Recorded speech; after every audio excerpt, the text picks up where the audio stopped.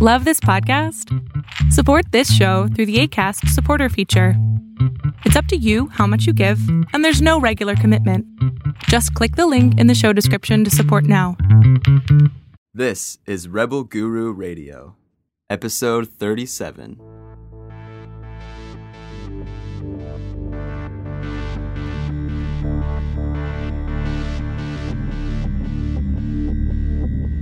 This is Rebel Guru Radio with best-selling spiritual author Eric Pepin.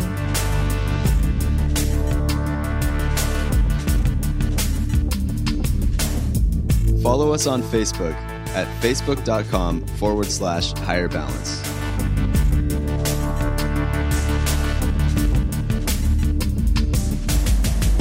Designed by the Rebel Guru himself, Eric Pepin, Magnetic Pill was made to enhance results with all higher balance training, accelerate sensory development, achieve deeper meditations, better overall focus, and so much more. Go to magneticpill.com/rebel for $10 off every month, or get a 3-month supply with our buy 2, get 1 free special.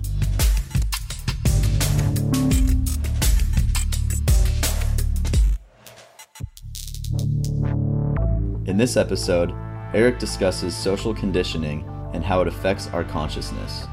Discover how you can break free from these constraints and why it is so crucial to begin doing so immediately. Face your fears, find your voice, and create a greater impact on your life than ever imagined. Enjoy.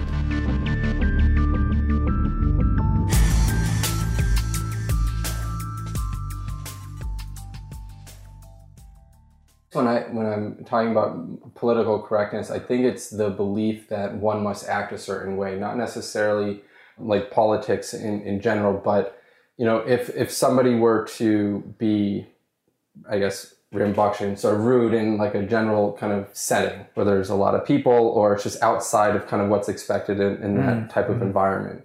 Usually, let's say going to a restaurant or, if the food is not done to the right setting, it's, most people will be like, it's not what I wanted, but I'll keep quiet, I'll eat it.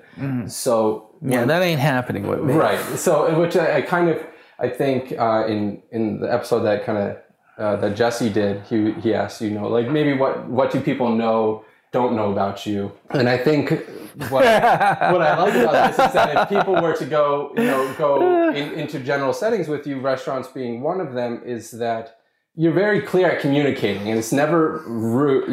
Rude. It's like it can be rude. It could be rude, but I try not to be rude. After the fact of them kind of not following directions properly, but I think again, kind of like a spiritual person, or there's a belief of like, I shouldn't say anything, or I guess the way that it kind of gives people who, I guess it depends on the setting, but like a church or somebody who just doesn't necessarily care to put forth the effort. It gives them the right to kind of continue, because when you speak up, there's a belief that, you're being rude because of speaking up to that person. So it's like a conundrum in a sense of. I think it's social conditioning, and it's always done by those who are more willful. And this is where we are afraid to say anything. But I mean, the perfect example is, if I go to a restaurant, and I ask for something well done, and they tell me you're going to get it well done, and I get it, and it's still bleeding, and it's still that may be appetizing to somebody else, but reverse it to the other one. The grand majority of people want it medium rare. So you tell them, I want it medium rare, and you get it, and that sucker is cooked through and through. It's super well done. Do you just eat it? Do you not say anything? You say, look, this is completely well done. It's not even what I asked for. I am going to say something at 800% markup. 800% is food. Every restaurant you got is an 800% markup. So if you consider that, you're going out. I can cook a steak anytime I want. I can go out and buy a steak anytime I want. I'm paying you 800%, not to just give me the food and walk out and drop it in front of me, or to give me the option to choose what I want. That's part of it. But it's also to take the time and consideration to prepare it per how I prefer it.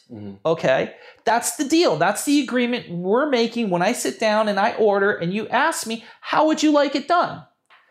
Now, the waiter or waitress always wants to play the middleman of, well, I don't have control over what the cook does. Yes, you do. You're the first person to look at that. You're the first person to hand over the order. You're the first person to communicate it. And you're the only person who really knows if that is the only person or if I'm the only person who's complained. If you don't say something, what do you do? So I hold accountable the waiter or waitress. Okay, unless I'm going to walk in the kitchen and have an argument with the cook. Yeah. Okay, and cooks think they're always right. Okay, they don't want to hear it. So if you continuously get bad food at a restaurant because no one says anything, then you get what you deserve in life. If you never speak or defend the values of what you have politically, then you get what you deserve. If you don't tell your parents to stop buying you the ugliest sweaters every year and that's all the sweaters you have, don't complain. Okay? You have nothing to say. You've given up your rights. So this is the ongoing comment I always say, is that in Europe, that shit don't fly when you go to a restaurant. That don't fly. Here in America, they want to cook you your meal, get you in, get you out, give me your money, and see you later. Europe, you sit down, you got maybe a 2-hour meal because you're talking with family. They're slowly bringing stuff out. They'll bring it out. You're being fed, okay? Mm-hmm. But it'll be prepared exactly the way that you had asked, okay? Mm-hmm. Here, they just want you in and out. This is why I think everybody in America eats medium rare, because it's faster to put on the grill and give it to the people and get them out the freaking door. So we've been trained to like it. Mm-hmm.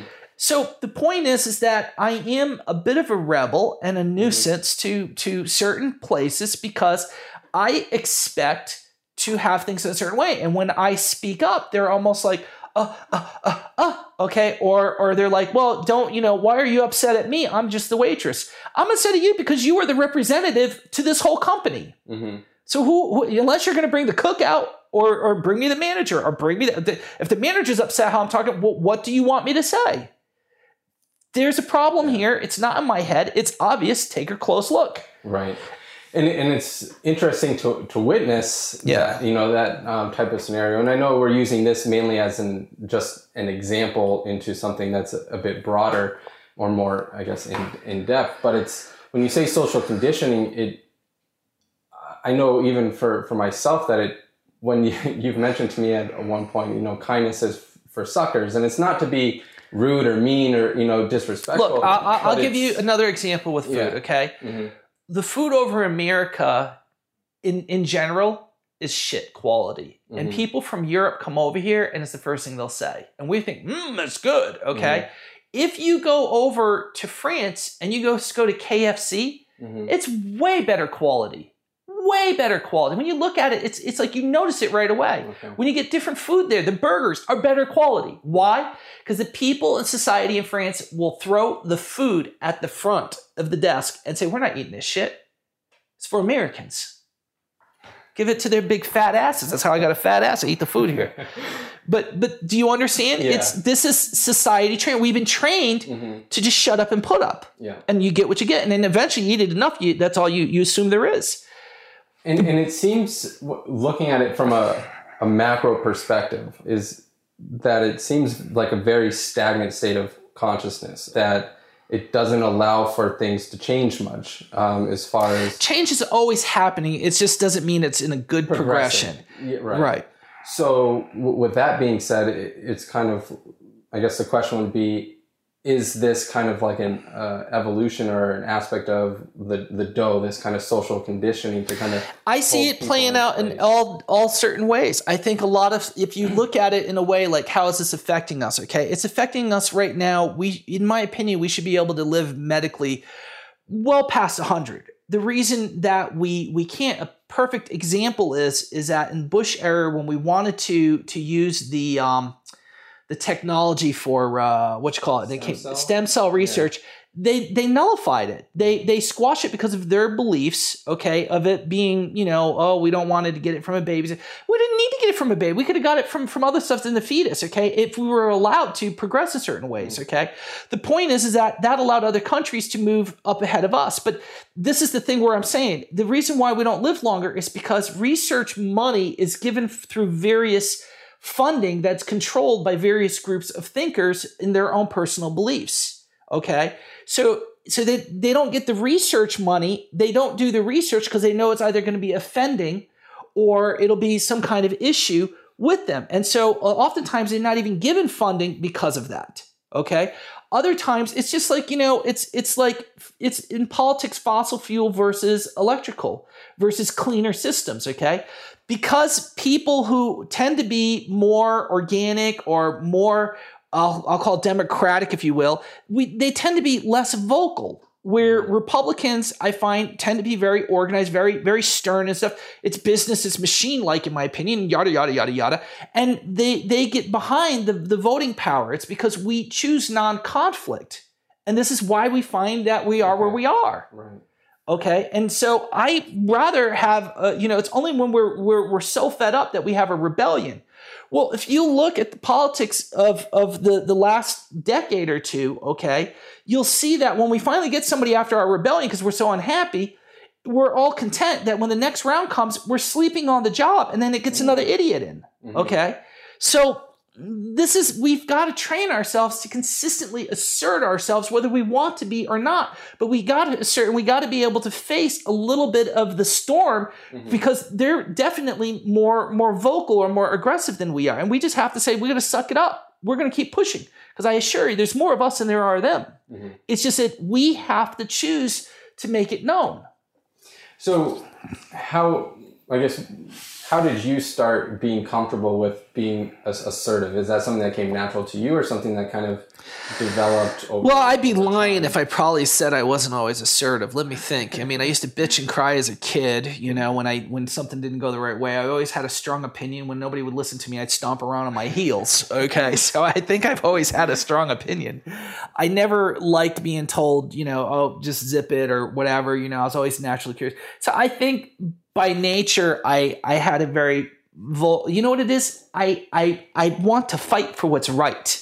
And I like to defend the underdog. I like to what's just and what's right, what's fair, what is correct, okay, to the best of my judgment, of course.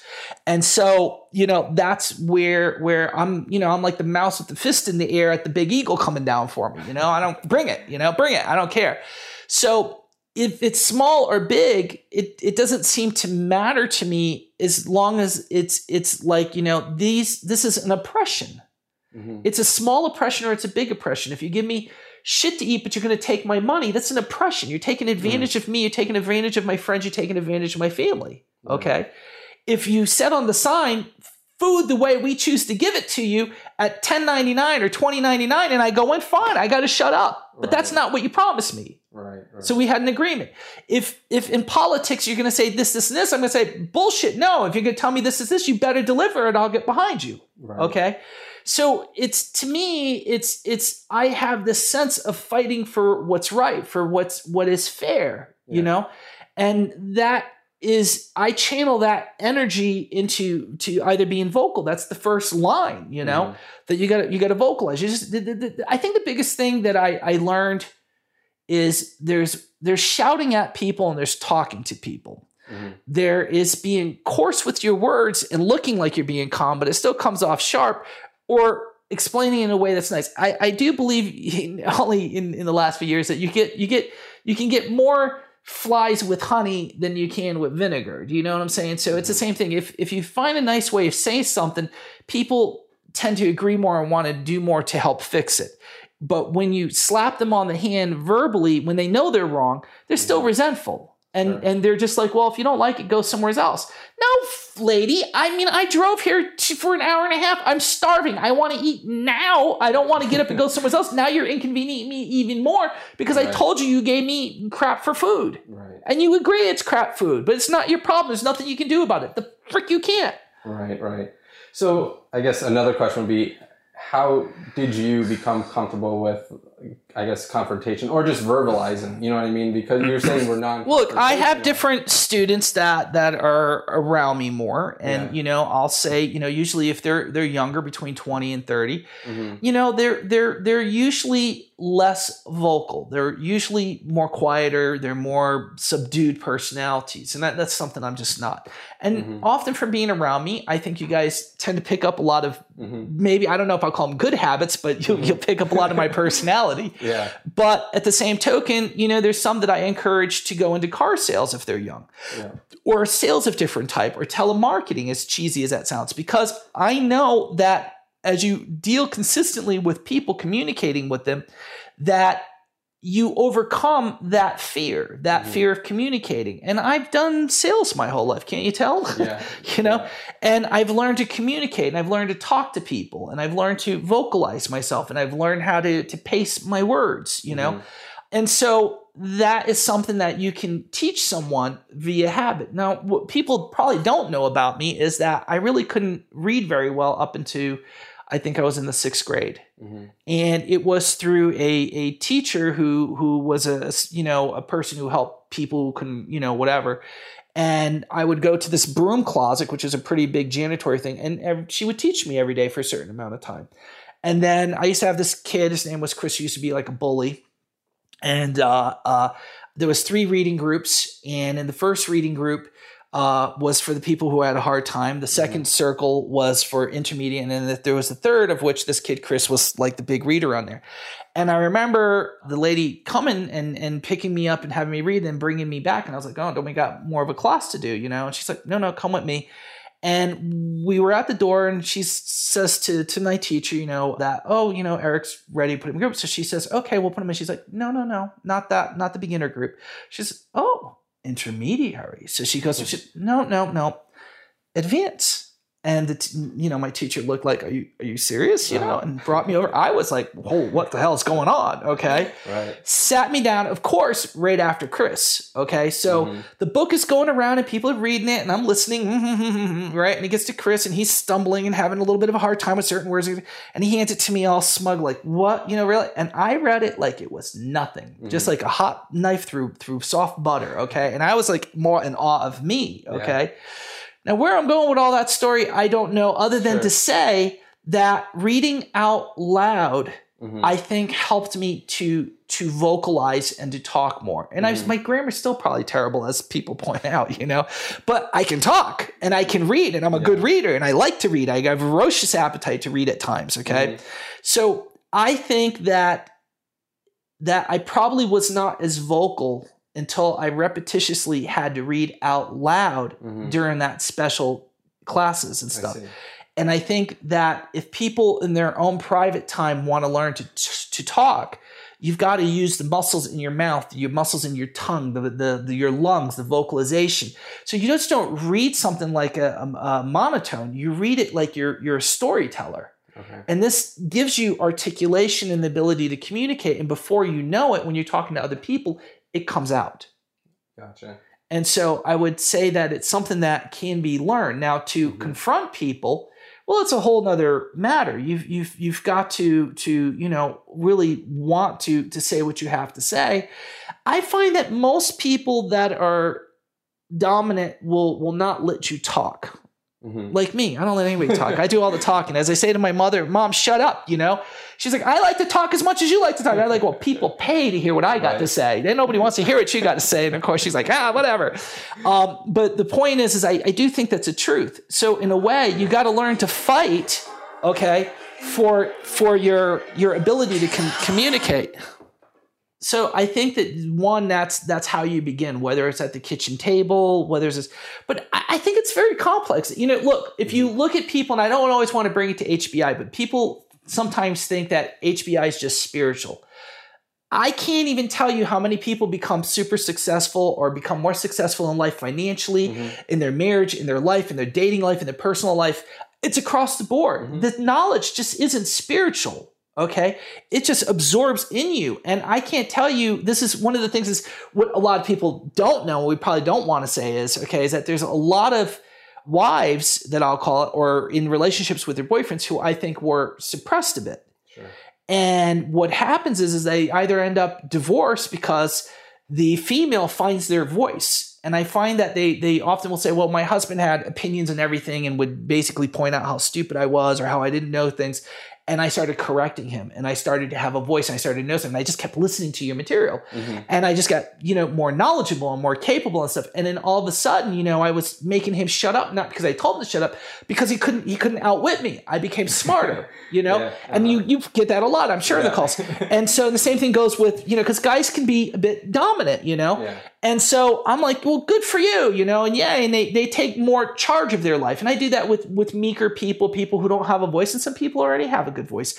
But the point is it's very well rounded. But to say that there's one specific way, I think it's learning to read out loud, articulate. I think it's also the absorption of knowledge that you get, and who you are around, that you're saying, this is my model. Now, I hate to say I'm anybody's model. Don't model me with eating habits, but maybe model me, vocabulary. Well, not even that way, but vocally. But I think it comes from those elements. Why people tend to do so much better in so many different ways, I think, is because they're modeling at least my better qualities, hopefully not my worst qualities, but they're absorbing that into their own personalities. I often say, and I certainly believe, that usually when women are in a relationship, not that I want to pick on women, but the woman after a year or two starts to become like the male counterpart. They almost look like them a little bit.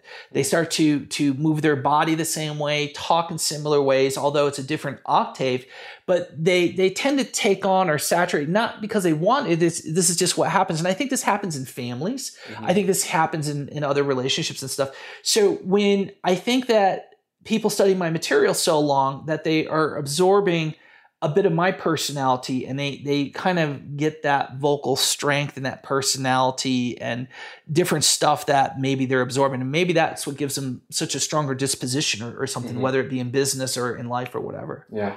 So how do you think, I guess, being timid vocally affects one's spirituality, in a sense of like being vocal in their own mind towards thoughts that are, I guess, that hold. Well, I think it's not good. It's a negative, but anybody can tell you that, timid may be okay, in the sense of being a passive, kind person who doesn't want conflict. But, any Shaolin monk can tell you, as passive and as peaceful as you may be, there will be times of conflict, and you need to prepare yourself for that time and decide and choose your battles. But you need to not cower from that, or the repercussions may be even your life.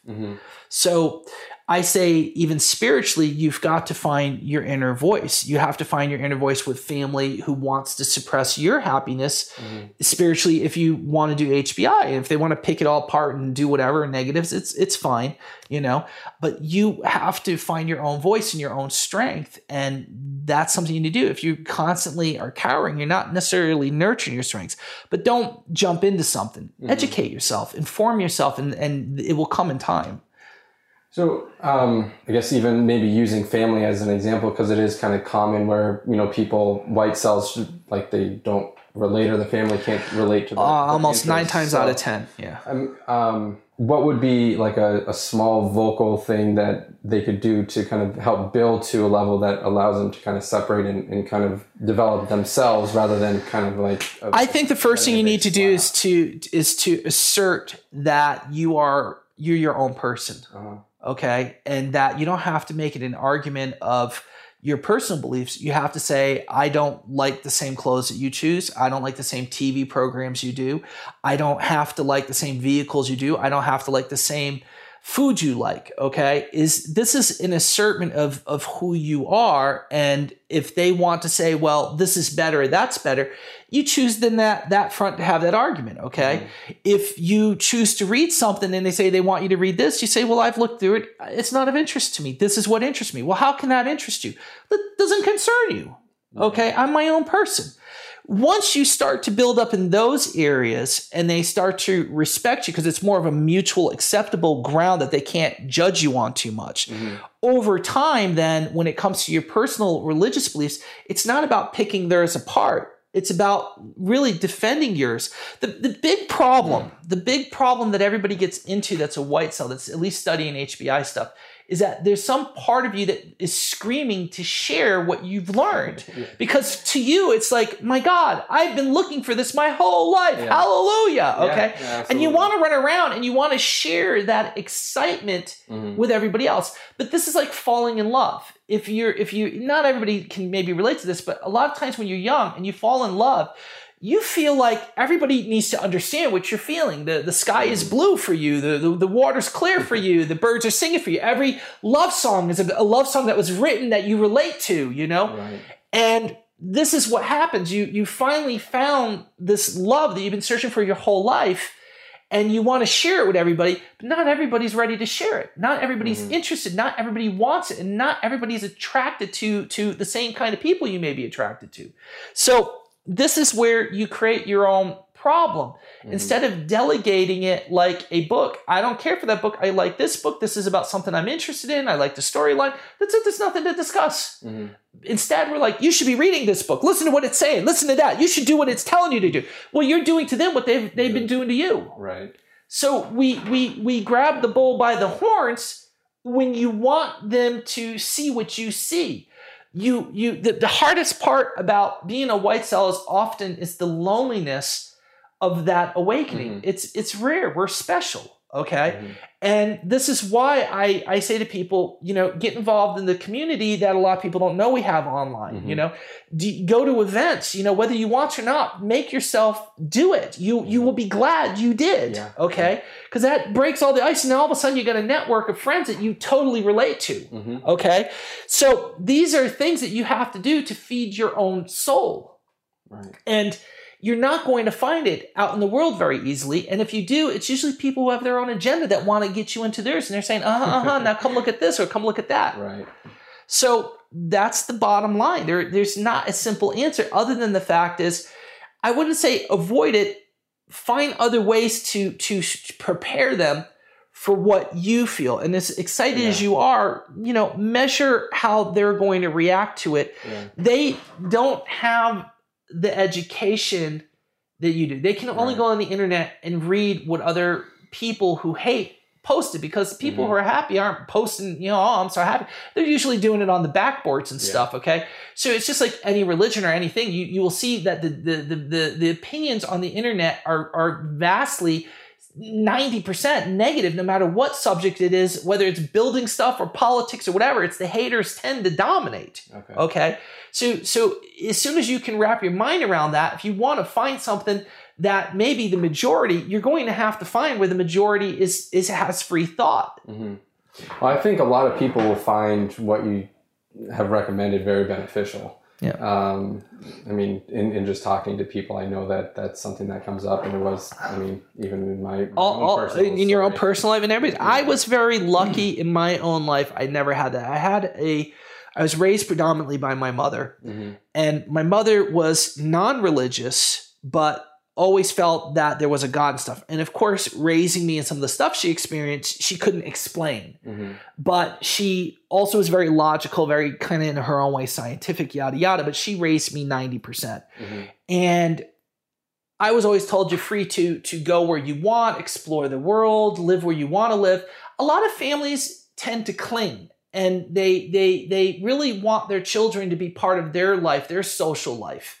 And they in a sense, prepare you or take offense to anything that may take you away in that interests you, that may lead to places that's not really under their roofs. I think in a lot of ways it's selfish, okay? But in a lot of ways, I also see the truth of it. It's like, one can think how lonely you get, and then, how you may wish you had more friends or more of a social life. So if you had children, your children were close, they'll have children, they bring other people into their lives, which become part of your life. It's a social network. But for a white cell, we crave above all else a connection and unity with our spirituality and people of like-mindedness. So I think that there's a lot of family that become fearful that you may leave them to go pursue this, and they feel that somehow you're disconnected with them. In no means is that true. Everybody in HBI literally has a relationship with their family. I encourage this, okay? And so at the end of the day, they of course create this hysteria in your mind, and it becomes very dramatic, as you know, and yada yada. But usually, in my opinion, that comes from one. So I never had to deal with that. My mother was like, "Oh, you want to go to Arizona? You want to go to California? You want to go see that? Can I come visit when you're out there? I'll do all the hard work, and you can just come visit." So I was very lucky in that way. Yeah. Okay. Not everybody has that. And a lot of families won't tell you that that's really their fear. It's not necessarily what you're studying. It's the fear of the fact that it may change you or you may outgrow them because you're already challenging their beliefs. Right. So, I guess using myself. And friends do the same thing, not just family. Yeah. In using my own experience, I think it was maybe 2 to 2.5 years before I even reached out to Higher Balance in general. And granted, I wish I had done it obviously immediately, but in kind of looking at the thoughts of others and what they hold on us, and we're talking about like just being vocal and kind of becoming your own person, it almost seemed like I didn't know how to begin that process. Youth. That's no fault of yours. Sure. That's youth. We've all been there. And I would think that there might be people out there in kind of the same position. They're not used to kind of acting upon or vocalizing their own. You need a network. That's why you need to reach out to me. You need to reach out to HBI. You need to get involved with the board. If we think somebody's bad on that board, we're going to get rid of them. You can always ask us if somebody is who they really claim to be, and we can say we can tell you only what we know, but 9 times out of 10 it's proof positive.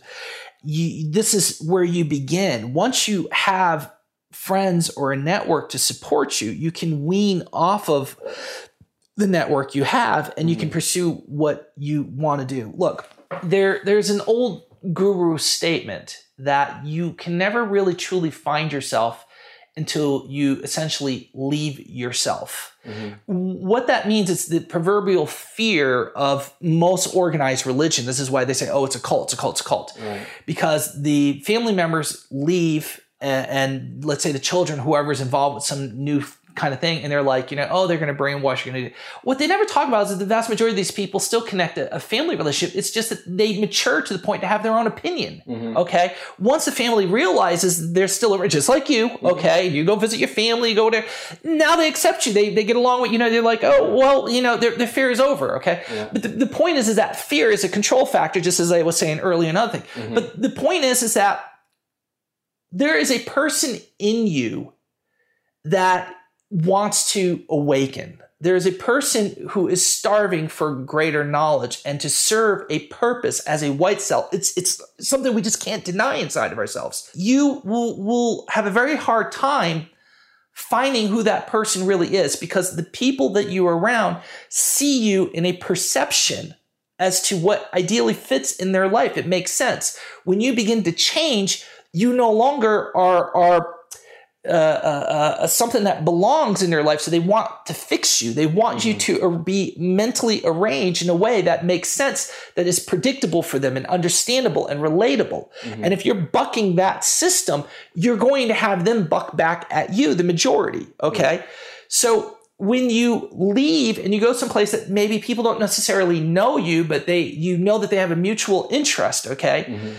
There's nobody saying, oh, come on, Nick, you're the partier. You're the womanizer. You're the, oh, come on, go get high with us. Oh, knock it off. You want to get high. Come on. Okay. You now can encourage and discover these other values in you. Okay. And you don't have to feel like you have to be this way or that way because that's how people see you, or that you're not yourself today, Nick. Why are you not acting? Because I'm inner fucking reflecting something Pepin said. What the fuck's Pepin? What do you mean inner reflecting? Let's go out and go fucking do this or that, get some beers. Right. So the point is that by going somewhere else, you're cultivating the things that interest you. Okay.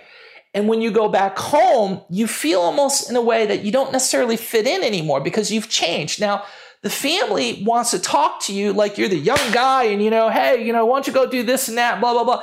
And you feel like in a sense they're talking down to you because they have not yet adjusted to this person you've become now. But the people who know you only know that person somewhere else. So you now have to decide, do I assert this new person I am and find a way without hurting my family's feelings to accept me? Or do I just, have an all-out fight over this? I would say don't have that fight, okay? There's no need. So the point is your friends come over and you're like, hey, what's up? You talk to them. You already probably have outgrown them in a lot of ways, or your interests have outgrown in different areas. So you can't relate to them. Come on, Nick, let's go get fucked up. We're going to go down and race the cars again and stuff. Remember how good you used to be and blah, blah, blah. And you're just like, oh, I'm not into that. And cut the bullshit. You think you're better than us now? Come on. Now you feel a little obligated, okay? Right. Will you snap under that, or will you have the strength to be like, you know what? I'm not interested, guys. Love you guys. Don't hate you guys. But I've got other stuff I need to do right now. But this is conformity. This is social conformity. This is a bubble by which, and when you don't fit in that, you get the retract. Oh, you think you're better than us, or you don't, da da da da da. It's always a comparison like that. Right. So, or a fear that you don't know who you are anymore. No, I know exactly who I am. Do you see what I'm saying? Yeah. Well, so then their fear is, you've been brainwashed, okay? So when you look at things this way, it's just, it is what it is. But you can't really find yourself. This is what the mystics will say and gurus will say. Until you extract yourself, this is what they call a walkabout in from Australia with the Aborigines, or in other cultures. There's in American Indians. There's similar stuff. Okay, it goes on and on and on. All forms of mysticism that you've got to kind of go out and pursue the things you're interested in, and then fill yourself on it. And if you've had enough, you'll go back. If you want more, you go. If you want to go beyond where you were, you go. Okay, but if you never take or have the courage to take that step, then you will probably have regrets your whole life. There's something I heard the other day was, you don't really regret the things that you've done in a sense that you tried to do, things you're going to do, but you regret the things that you never did. Yeah. Okay. So in essence, that's really the truth of it. And this is why I say, you've got to start off how you escape from prison. Okay. Cause that's what a lot of people feel they're in. They know they're in. Okay. And this is why they're all sly and clever and trying not, this is what is referred to as prison, is that you first got to smuggle information in to figure out where the hell you are, because you don't know the layout of the prison. You just know you need to get the hell out. But you need a friend on the outside to kind of smuggle in the cake with the saw and a blueprint map and being able to pick you up on the outside or something. So in essence, you need to build a network or reach out to like-minded people and do it carefully, because you got to make sure it's not one of the bad ones again out there, And this is if nothing ventured, nothing gained. Yeah, no, absolutely. I would say it's not instant either. And I think sometimes maybe that the youth of expecting that, okay, I've escaped from jail, now it's like everything's going to be much easier. And it's almost a challenge to kind of weed out what isn't you to figure out what is you, I guess what is you. So, right. But in the process of, I guess if one sticks with it, it's, I guess you realize what was really underneath that. Really look at what you said. You just went back to your sister's wedding on the East Coast. Yeah. You visited with the family, you did everything. And what was the first thing you said to me when you got back and we were talking? What did I say? You were so glad to be home. It's nice to visit, but you're right. The person who you are has changed so much. And so after a couple of days, it was like, okay, I'm ready to go. I'm ready to go back. Because it was so unfamiliar. And when I think back on it, it's like I see these things, all the the environments, the places that I would go, but there wasn't a part of me there anymore. You've become so different. You've grown as a person, and but are you happier? Hell yeah. Okay. Now some people might say, well, anybody would say, no, there's plenty of times in life I've gone somewhere and doesn't, and I am not happy here. I need to get back to where I was. But I can assure you that the vast majority of people that I've ever met in Asia definitely are happier. Okay. And that's what it comes down to. Don't live to make other people happy so you're miserable. You have to choose to be happy and pursue what makes you happy. And if they're unhappy about it, then they don't really love you. That's really the truth of it. That's a good point. They need to if you live and spend your whole life making other people happy and you're unhappy, that is the saddest story. That is the most let down to God or the universe or anything. You should thrive to be happy and pursue what interests you. You can call it selfish all you want, okay? Don't be hurtful to somebody, but if you have to hurt their emotions to leave, they'll get over it, okay? The point is, if you're living to not be happy and you're making other people happy, you're not living. You're suffocating. This is, to me, awful. And this is what I say to many people in relationships that say, oh, blah, blah, blah. I'm like, you've got to live to make you happy. So this person, he'll be upset for a year and whatever. He'll meet somebody else. She'll meet somebody else. But if you're not happy, you have to pursue your own happiness. If your mom or dad is not happy about something, you have to pursue your own happiness, okay? And they will be happy for you if they really love you, and they'll be like, you know what? We were so scared for you, but we're so happy for you now. And I think that's what you get now in your own life, how much you went through with this.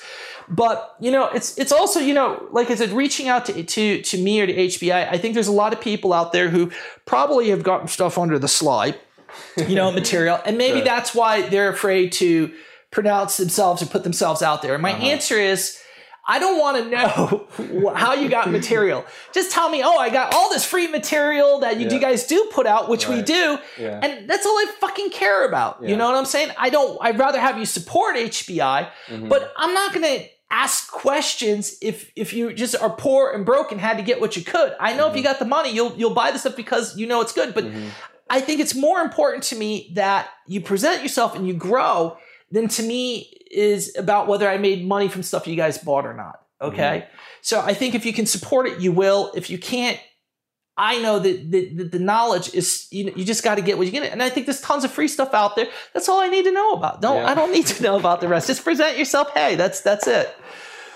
No, I mean, in speaking from my own story, I can say that I feel like I've hit a point where I feel like it's like I'm really happy with who I am and who I've become. And it wasn't an easy process, and there was great moments along the way, but it's almost like a constant now. It's like I feel, I just feel good. Like it's like I'm projecting out. I feel like just a different presence. I don't know how to pronounce it. Well, you're getting confidence in yourself, and you gotten to know yourself, and you're more confident with the teachings, and you've done a lot of self-reflecting, and I've seen you go through a lot of stuff. And I certainly put you through the boot camp, you know, and everybody talks about the boot camp, but they don't know exactly what the boot camp is. The boot camp is when I start picking you apart, and you have to really look at what I'm pointing out. And usually you want to give me some lip or something, you know, but you're like, fuck, he's the master, he's the teacher, right. You know, I got to think about what he said. But in the end, I stopped bitching because you've matured. You've you know.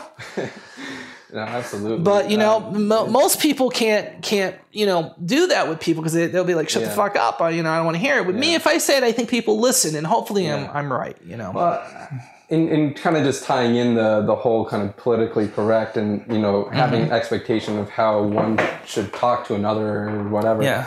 It definitely takes some getting used to because you're so honest. And we're not used to, I think, from our like families and things like that. At least in my scenario, it's like you're kind of just brush things under the table, and right. And if you do something wrong, I can't do that. I can't do that.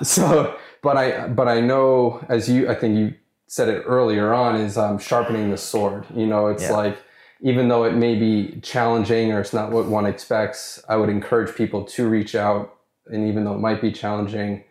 Being in my position, having gone through the boot camp, it's a much better place to be. Well, so I look at it like this: is I see myself like the old angry spiritual teacher with the bamboo stick whacking the students, But I don't have a bamboo stick. No, when I ever hit anybody. I don't know. But I'll do it verbally. Well, that's what everybody says. They'd rather have the stick whack them than what I have to say, But I feel like when I'm going to whack somebody, it's what I say to them because, I'm like, blah, blah, blah, but I am a teacher. Yeah. You came to me to improve yourself and you respect me. And if you trust me, I hopefully will do you right. Mm-hmm. And that's my absolute true intention. Mm-hmm. And so therefore, I don't stop teaching, unfortunately, after we leave the dojo per se, okay? If we're at a restaurant and you do something stupid, what the fuck are you doing that for? And I'm going to call you out in front of everybody, and it's awful. I know it's awful, but I can't help it. I don't have a filter for that. And, you know, if we're on a hike, why are you doing this? Or what are you doing now? Or you're doing something with somebody, and I'm like, why didn't you just tell them the freaking truth instead of leading them on for 6 months? Get on with your lives, you know? To me, that you know, will make you guys think, at least if you respect me and you're thinking about what I'm trying to say, you know? It's just like, you know, I think that, like, when I get mad at you guys, you know, with the guys with their relationship with the girls, and you guys are like, well, I'm going to break up with her, you know, or the girl says to me, I'm going to break up with him. And I'm like, okay. I'm like, well, you know, it's been a month now. And they're like, well, you know, blah, blah, blah, blah. I'm like, wait a minute. This person can move on with their life. And in most cases, I'm like, this person's 30 years old, or they're 28 years old. You can't let a year go by. In some cases, it's already been a year, and you're already like, I'm over it. I'm going to move on, blah, blah, blah, blah. And I'm like, let that person move on, even though it hurts them. Let them move on, you know? And you got to go through sometimes some pain to get to joy. They'll meet somebody else. But if you waste all their youth or their best years to have children or their whatever, you're being selfish. If you already know you can move on, or you got somebody on the side, that's just insane, you know? So to me, that's another practical kind of, you know, like, come on, get it over with, do what you got to do, you know? So in essence, that's not always practical for every situation. Other times I would suggest differently, but, you know, it comes out in many ways. Well, I think just in general, I think for one, you being verbal to us sharpens us. And I know that at times it was a shock to hear what I've had to, you know, hear, but I know that I've grown from it, and I know that I've benefited from it in my life in general. And it's given me confidence. It's given me just, you know. Well, I can say that had not things been presented by me pointing them out, they wouldn't have never. You would be miserable for a few more years and eventually end up miserable. And we know the conversation of what happened, but I think I've saved you years of misery. Okay. Yeah. And therefore you already can see that things are much more exciting now in your life and you're happy. But you know, I don't know if that's always being psychic or being a guru or being a teacher as much as it's just age and wisdom. I think though, when you genuinely care about somebody, you want to say something. And when you don't say something and you kind of have insight to stuff, you know, I guess you got to weigh it all out. But, you know, I'm in a very fortunate position that I can be very honest. But at the same token, it's the same thing I say to people who do one-on-ones with me. Look, it's a lot of money to pay me for a one-on-one, and I ain't going to hold your hand. I'm just going to tell you, you're paying me for what I think. Whether you agree or not don't matter to me. You want my opinion, I'm going to give it to you cold, straight up, whatever. You'd use it, but I'll always give you constructive advice and direction of where you can take it. I don't think you just tell somebody something and just leave them hanging. What do you do with that? So in essence, I think that's true in my everyday life, in people that I meet, even if it's at a restaurant, telling the person, I feel like I have an obligation to be honest about what my thoughts or feelings are. Yeah. And I like hearing how you think, because I admire it as a student, and I see that it, you know, I guess what it does. And I know that I've learned just from observing you and how you approach things. And I think other people would. Well, I think I like to think it makes people better in business, better in life, better in negotiating relationships, better in everything, because I think that most of the damage in society is because people do not communicate what they really feel or what they think. And then it gets to an ultimatum point that it never had to get to. I would totally agree. And I think that's why I think this episode is very beneficial for people who especially haven't really exercised that vocal aspect, you know, to verbalize those things. I think that if we were going to bring this to a point, I guess, you know, how does being vocal really work or complement one's spirituality? Definitely. And some people would say, oh, that's very vexatious and not very spiritual with how I convey stuff. And my answer would be, I need to convey this because I ain't got time to drag it out for days, weeks, and months. I need to get to my spirituality. And this is petty, rubbish bullshit. And I'm going to deal with it right now, as abrasive as it may be, because it's all a fucking illusion. It's all wasting my time and wasting my energy. It's all dough. It's all about distracting me, derailing me, and it goes for anybody who else is spiritual. And the reason why I deal it head on is because I just wipe it right off. Boom, it's dealt with. It's done. Now I can get back to what's important, and that is me inner reflecting, teaching true spirituality, finding my inner conscious, and not being subjective to this emotional roller coaster, which derails me every single time for anybody spiritually. That's really the point of it. That's how I look at almost everything. That's fantastic. I'm definitely. And this is why I'm the way that I am. This is why I believe I am that way. I really see almost all of this other stuff as just petty nonsense, wasting my time, draining me, just petty bullshit drama. It's really what it is. And whether it comes down to my food being cooked right, it's still me being unhappy and emotionally because now I'm pissed off because my food is ruined and I got to check out $30-$40 for this, you know? Yeah. And now I'm going to carry that. No way. I'm going to let's nip this in the butt now. I'll have greater satisfaction of returning that steak, even though I have a fight with the cook or a fight with that for 20 minutes and I make an epic scene, than if I spend the next 2-3 days pissed off that I got screwed over on my steak, you know, and they got the upper hand. Right. Thank you. I mean, I'm just thinking back on times when, you know, you let things sit there and it makes your meditations, it just mucks it all up. I mean, it's such I just like getting issues out of the way. The worst thing that you can do in a relationship with an argument or in life or a business or whatever is to fester. Fester means you're sitting there in your head and you're letting it grind and grind and grind, okay? And you always make it worse than what it is. It's like it's fermenting and from sour to poisonous, okay?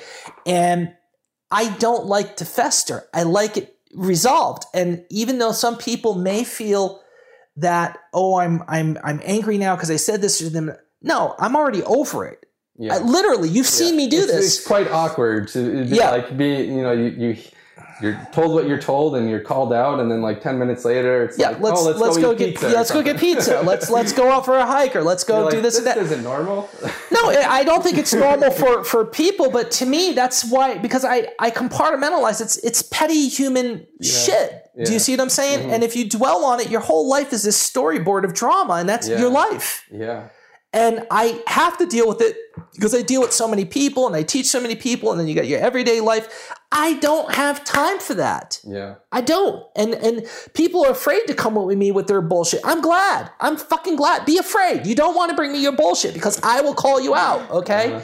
So it means that you're not bringing that drama to me. Yeah. And if you do, it better be really good, serious shit because I'm going to dissect it and I'm going to fix it and then I'm going to send you on your way. That's what I do. Yeah. Very well.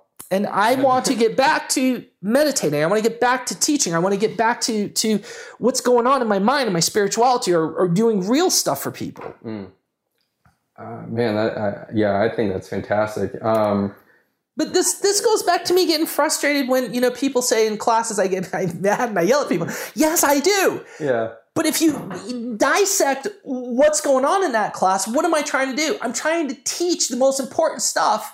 But, you know, here I ask for, bring me a cup of coffee, a glass of water, and an orange juice. If my sugar drops, I got orange juice. If I need to wake up a little bit, I got coffee. If my throat gets dry because I'm talking, I got some water. That's all I ask. And every single time we're up on stage and I go to reach for that thing that I need or a glass of water from it, it's not there. So, yes, I'm like, I have to say something. Do I say, oh, go get me a glass of water now?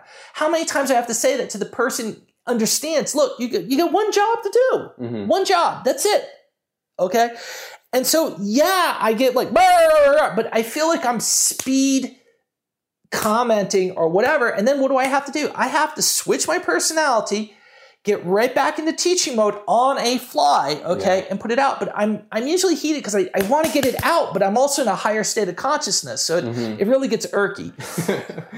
What I like in kind of dissecting what you're saying about, you know, what's important to you is I think honoring just your own values and being okay with what you value versus what other people think you should value. And I think kind of observing you know what you value, you know what you want, you know, and you're very clear with it. Where I feel like sometimes that's not the case with everybody. And let me let you in. This is another one of these assumption things, okay? Sure. I'm not 100% rah, rah, rah, okay? Right. I do care what you think. I do care what other people think. I do care when I yell at a student or yell at somebody, or if you guys want to call it, I do care how they feel, okay? But, you know, if you didn't care, then you don't really love. Do you see what I'm saying? So, yeah, it bothers me. Yes, I go through confliction. Yes, I sit there sometimes going, maybe I should have said it a little differently. Maybe, but at the end of the day, you know, I know that it's for the greater good. You know, there's an old saying, I would say, it's cruel to be kind. Right. I mean, parents do this with children all the time. Does it mean that you don't love them? Do you see what I'm saying? Sometimes you have to be tough to be kind, but inside it hurts you. I don't like yelling at anybody. I don't like pointing out stuff. I don't like it when you hurt. It bothers me. It truly does. But I know that it's something that you have to reflect on if you want to grow. And if I coddle everybody, I don't think there's going to be the kind of growth that I don't think in a year or 3 years from now, you'll look back and go, my God, I've really changed. I really like the direction I've taken. Okay. I think you will be close to where you began. And I think that this is why we call it, you know, Pepin boot camp. Okay. It's because literally you've got me kind of like, I catch everything, you know, and then it gets a little better because you're evolving very rapidly. So it's, shoot, what was I getting? I guess my question would be, like, I know it speeds us along, but like for you who maybe you didn't have you to do that. I mean, yeah, I did. I yelled at myself all the time. I'm my worst critic. Are you kidding me? So do you find it beneficial for one to be assertive with themselves in certain ways, or when would be a good time to do that, or how did you approach it so maybe one can help also evolve themselves? I don't necessarily. I don't think everybody just has it. I think you've got to learn that. Okay. You know, not that I'm trying to brag. It's because I'm trying to convey information that would not be necessarily said. But I think that almost everybody who's ever been around me for a certain amount of time will say that one thing they got from being around me immediately was it developed a sense of assertiveness in them and a self-awareness and an awareness of the environment they're in. Like people always say, how is it that you're aware of all these things going on? Because I'll point out this or that and they'll be like, I didn't even see that. Or I didn't even notice that. Or how slow people talk or the subjects they talk about, you know, and I'm aware of it all. And then they'll say, you know, that they started to become like me. They became aware of all these things, like, and it at first tired them out. And then after that, it just became normal. Like I always say, it just becomes, as your mind gets stronger, it becomes very simple. You don't think about it no more. But I think assertiveness comes from, you learn from the people you're around. I often say birds of a feather flock together. If you hang around dumb people, you will become dumb. If you hang around smart people, you become smart people. You hang around dumb people, they talk, let's go work at the gas station. Let's go do this now. All right, okay. If you're around smart people, they're talking good business sense, good strategy. That, you know, if you're around successful people, so who you choose to be around really dictates a portion of who you may become. And again, another reason why you have to go out of your comfort zone from your home in a lot of cases. If you want to grow spiritually, you're going to be around other people that are going to cultivate that in you. I think one of the things that I found interesting when I first moved out here was, like, I thought I had a pretty good understanding of all the material. And I think I did, but being around you, it's like, even just ties that bind took on a whole new life, and it gave me a whole new perspective. And I think that's kind of what maybe alludes to what you're kind of. But isn't that true in every sense of spiritual teachers, whether they be Kung Fu or monastery or spiritual, that as much as you think you know and you're confident in that when you actually go to where that source of knowledge is emanating from, you really are kind of humbled and it takes it to a whole new level. I don't find that surprising. You know, I think that it's good that one grows, but at some point you realize you need to get to that source because you know that something still was incomplete. You just don't realize how much that incompleteness really was. But had you never gone on that journey or never presented yourself, you never would have been able to get to where you are, or at least likely not. very unlikely that it would have ever gotten there. I always say, look at your friends when you leave a year from now or 2 years. Go back and run into those same friends. If they were people that you study spirituality with and you got along really great, and then you came back 2 years later, watch where you're at and see where they at. You guys should be maybe about the same, but watch what the difference is. It's life-changingly shocking. Mm-hmm. Absolutely. So I guess wrapping it up in the next couple of minutes, is there anything else that you kind of think that would be good to touch upon in this kind of... Find your courage. Listen, if you truly feel like you serve the Force or you have a purpose, as every white cell does, I cannot implore more that you do not disappoint the universe. That you find your inner strength and you pronounce yourself, make yourself known, or get involved more with HBI. But the longer you put off this pursuit, the longer you're putting off your own happiness in your own life. Mm-hmm. That you have to accept the fact that in the pursuit of your own happiness, you may disappoint other people. But if they really love you, then they'll let you go. And if you come back, you come back. If you don't, then hopefully you made the right choice, and they'll know somehow, or you let them know. But I think that if you don't take those steps, even if they're just small increments, working your way up, as we were talking, I just think the saddest thing is a white cell who spends their whole life, and only when you're 40, 50 years old do you start to find your voice. Well, hopefully there's time. Mm-hmm. And thank God all the material's out there, because I know truly. Yeah. But it's just such a sad thing that you've got to fight for that liberation, and you've got to accept the fact that may be a painful process. It may be a process that doesn't feel comfortable, but you just have to check with yourself: is it still what you want? And if it is, you have to conquer fear. And take a deep breath and take that step forward. And you will discover all of the wonders that you had hoped for if you're brave enough. A lot of people ask us, where's the best place to start with our courses and material? The fundamental backbone of everything in our catalog is the Foundation Meditation System. This is a unique meditation technique geared to the purpose of absorbing prana, stimulating key regions of the body that enhance sensory development, and allow one to tap into a source of unbridled spiritual energy.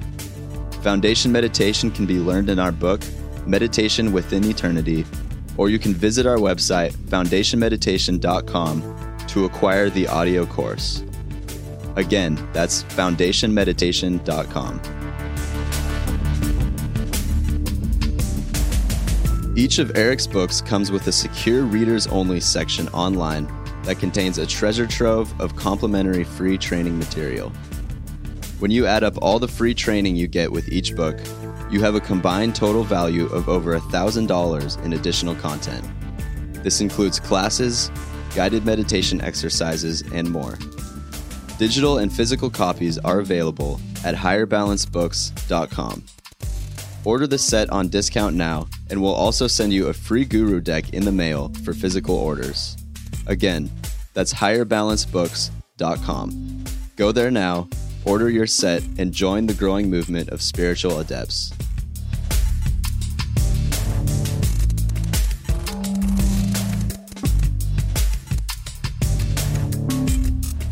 Follow us on Instagram at Higher Balance Institute, all one word. If you like this podcast, please subscribe on iTunes and leave a positive review so you can help others like yourself find this knowledge.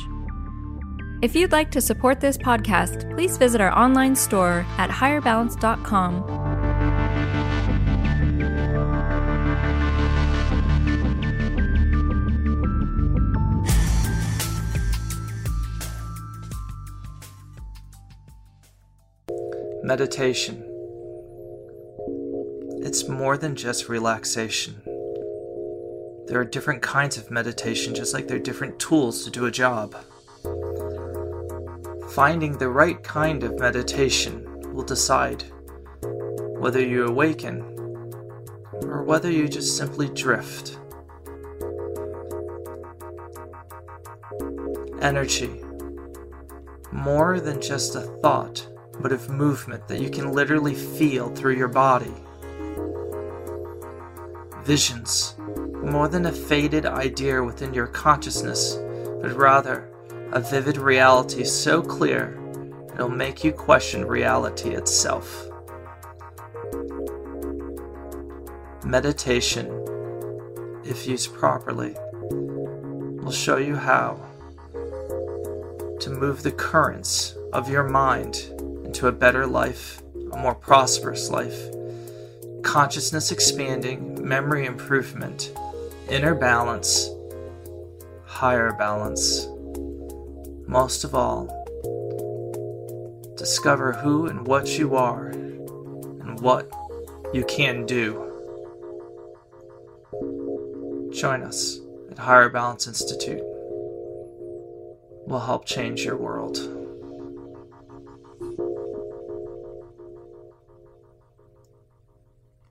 Thank you for listening to Rebel Guru Radio.